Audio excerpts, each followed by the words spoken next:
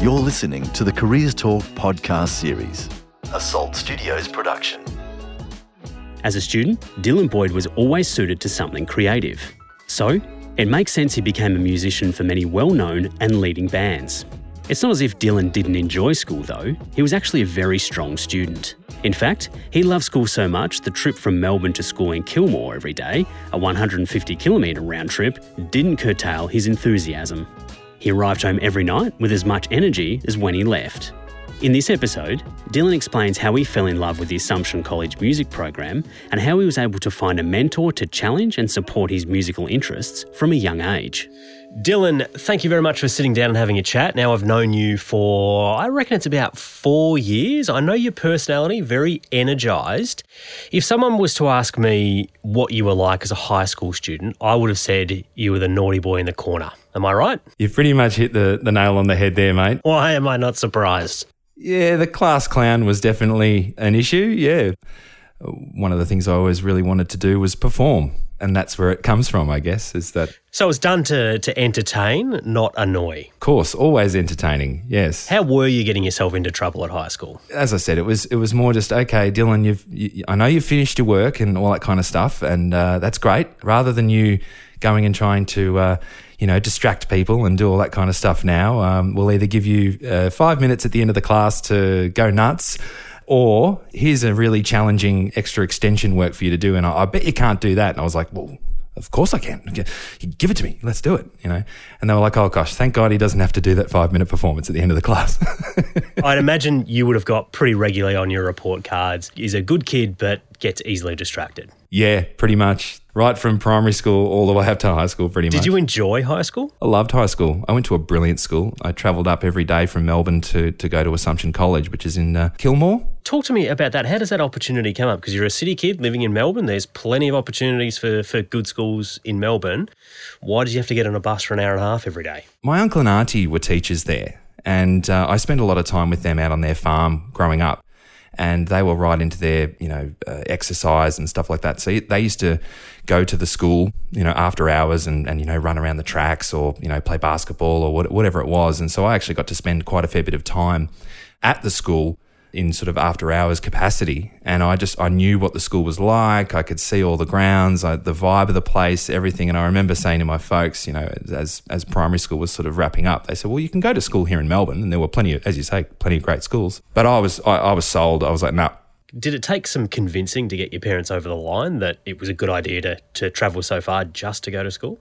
No, not at all. They were very supportive. They were just like, okay, that's the school you want to go to? Well, we'll make it happen. Apart from the travel times, what was your school day like? What did you do? Well, like all schools, there's lots of extracurricular activity that you're able to be involved in, and right from the get-go. I mean, the music program at Assumption College was great, as was the theatre and the arts and all that kind of stuff. There was ample opportunity for whatever it was that you wanted to do outside of the 7 periods of the day. You could do that. And for me, it was music and drama and the arts and things like that. So where did that love of music and the arts come from? My parents are a little bit older than most people's parents, and they brought me up on a staple diet of music from the 60s and 70s. And I think Dad played a little bit of guitar and stuff when he was a bit younger, as did most dudes. But yeah, so there was a real love for music in our household, and a great record collection, and we didn't watch a lot of television. We used to put on a lot of albums, and I'll never forget it. The first time I ever listened to a rock and roll album was probably when I was about 7 or 8. Dad came in and said, "Oh, you sit down and have a listen to this," and he put the needle on the vinyl, and it was Led Zeppelin 1, and track 1 from that album is Good Times, Bad Times, and he put the needle on the vinyl and just went on the volume, and it's that big down down. And I was like, whoa, that's amazing. I've got to do this with the rest of my life.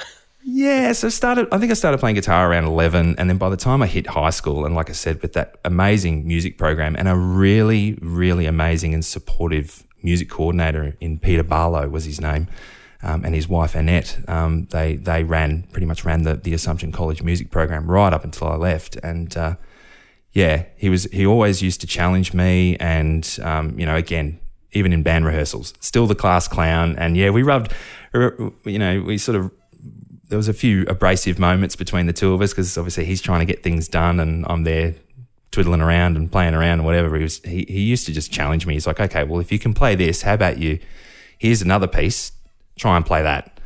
Just constantly trying to get me to be challenged as a musician. And he was fantastic. And to this day, I still credit him with, I guess, where I am as a musician. Let's put music to the side for a brief moment. What were you like academically? I always kept up a healthy balance of arts and academic subjects. Right up even until year 12, I did physics and methods, and obviously we all did English, but then I think I did theatre studies and music solo and music group.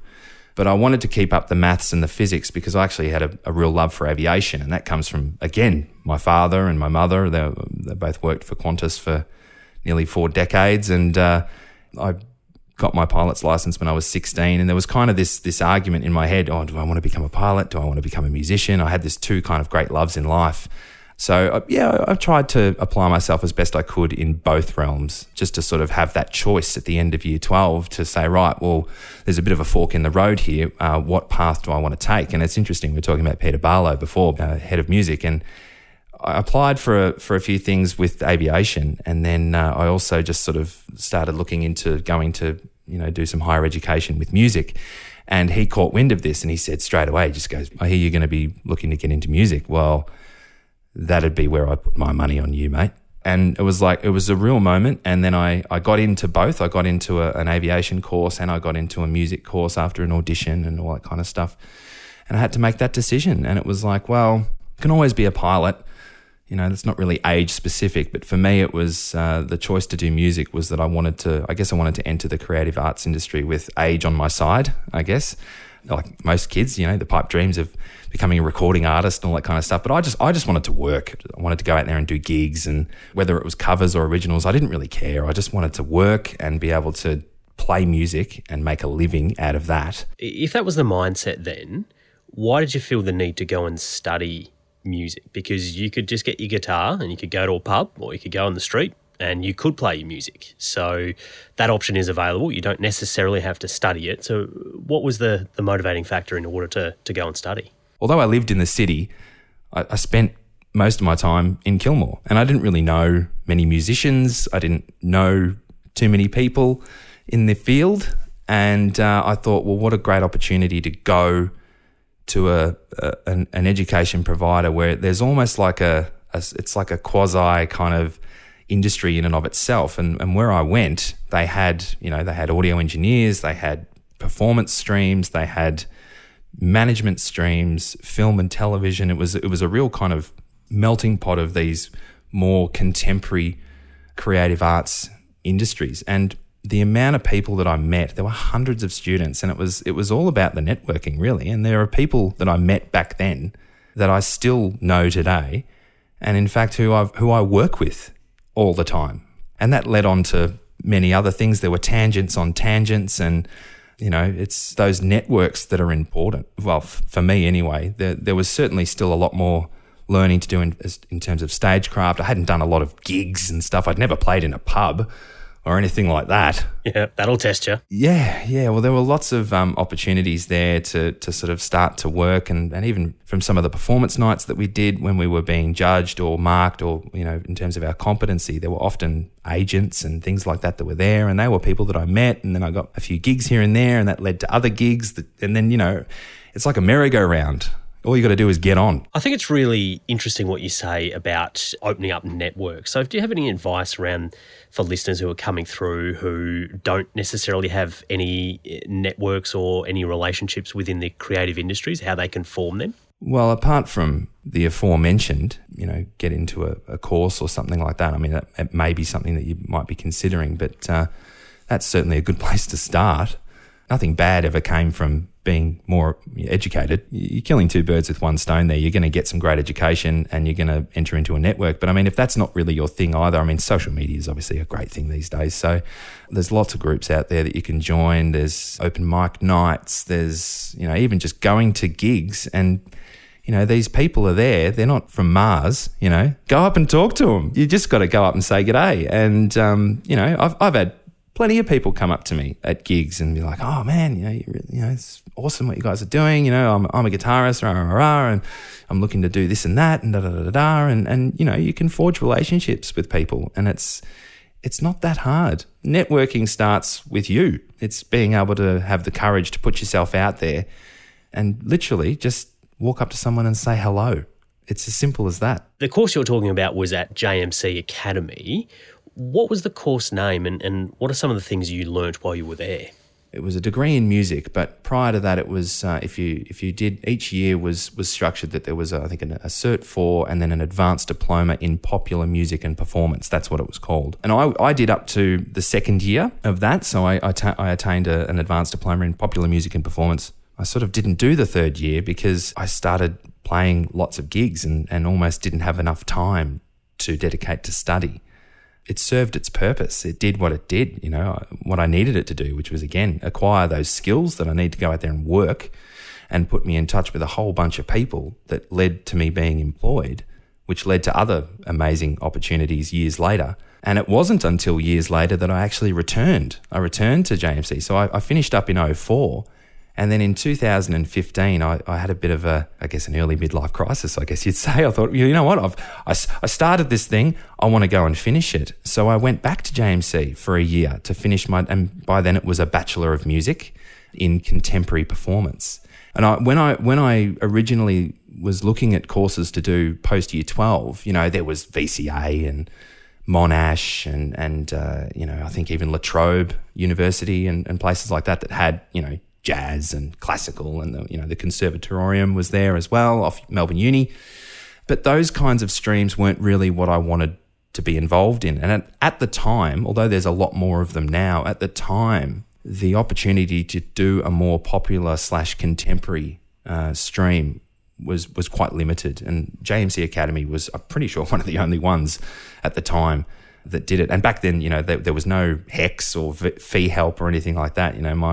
I had to work and pay for it, and it wasn't cheap. You obviously knew what you wanted, but there will be a lot of listeners who are keen on a career in the music industry, but they're not sure whether to go down the university path or the private college path. So what's some advice around that for them to make the right choice for themselves? You've got to look at the syllabus of what they offer. If you want to become a recording artist, or you want to, start a corporate band and have all those skills associated with playing popular music there, or you want to become a popular music artist, like a recording artist, original artist, might not necessarily be appropriate for you to go to Melbourne Uni and study a classical stream on guitar or vocal. You're going to learn a lot. You're certainly going to acquire a lot of skills, but it's going to be geared towards a certain genre and a certain style and a certain style of delivery, not only in the education in and of itself, but also what they're going to want to see you perform like. And that's very kind of in its own environment, and every provider has a focus, and that's something that you probably need to clarify with the provider. Shop around. There's lots of them now. They all offer something slightly different. They are even going to the actual place of delivery. There's a lot of different vibes that you get in these places. Like, although I wasn't totally sold on doing jazz or classical, one of the things I loved about VCA was the vibe in the place. Like, it was an older building. It just had a really kind of cool vibe about it. But I was looking for something a little bit more modern, a little bit more popular and contemporary in its delivery. And when I walked onto campus at JMC Academy, it was brand spanking new in South Melbourne, and it was a wonderful environment. I was sold as soon as I went in there. I was like, wow, this is me. It didn't really matter about the money. It was just like, oh, well, okay, I'm going to have to wear that because this is what I want to do. Let's say for students coming through that skill set is a given when it comes to music. They're a good singer, they're a good drummer, a good keyboarder, whatever it is. What are some of the other skills needed to prosper in a music education environment? This reminds me of a saying, actually, that a good friend of mine said to me years and years ago. We had a particular member of our band who was a fabulous musician, but unfortunately, a little bit hard to get along with. Temperamental, emotional, not overly reliable, all the things you really want. And the saying that came out of it was that it's just not good enough to just be good. it is obviously prerequisite. That's par for the course, is that obviously you've got to be of a standard. Let's just take a gig, for example. It's, you load in at 4 o'clock for a 5 o'clock sound check. You do the sound check. It's now 6:30. Let's go get a meal. Then doors are at 8. You do 3 sets with a half an hour break in between each. And then there's an hour and a half packed down at the end. Very quickly, a 7 or 8 hour event, you're only on stage for 2.5 hours. The rest of the time, you're hanging out. The vibe that you bring with you, you got to leave your problems at the door. You come into that environment, you're there to perform, but also there to do all the other, it's all about the little 1%ers, rocking up on time, having the right equipment, knowing the material. People that rock up late and then jump on stage for the sound check half an hour after it was supposed to start. And when you say, "Oh, did you learn that song that we've all learnt?" And they go, "No, man, I've had a big week, man," or whatever. And you just sort of go, "Oh, dude, it's just not good enough." And you just sort of go, well, you've got other people who are just as good. And I mean, even then, you might even be willing to sacrifice or make concessions for the fact that maybe the other person might not be as good on their instrument or as a singer, but they kind of make up for all of that in other ways. And honestly, I know some fabulous musicians who don't do a lot of work. And it's purely and simply because of those aforementioned things, like know your stuff and be good at what you do on stage, but it's all the other things as well that come into it. And it's not just in music, it's the same thing in the theatre, it's the same thing in the music production world, or film and television work, anything like that. Like all of these creative industries, there's a lot of time off camera. So it's important to have all the boxes ticked. It's not just about playing the song or singing the song or mixing the song or whatever it is. Very good advice there, Dylan. And in our second episode, we're going to talk to you about your career on the stage. So sit right where you are.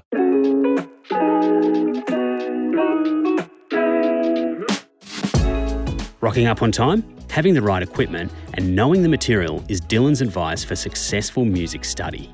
In our next episode, Dylan talks about his professional career and how he toured the world with popular ABBA tribute act Bjorn Again. You're listening to the Careers Talk podcast series, a Salt Studios production.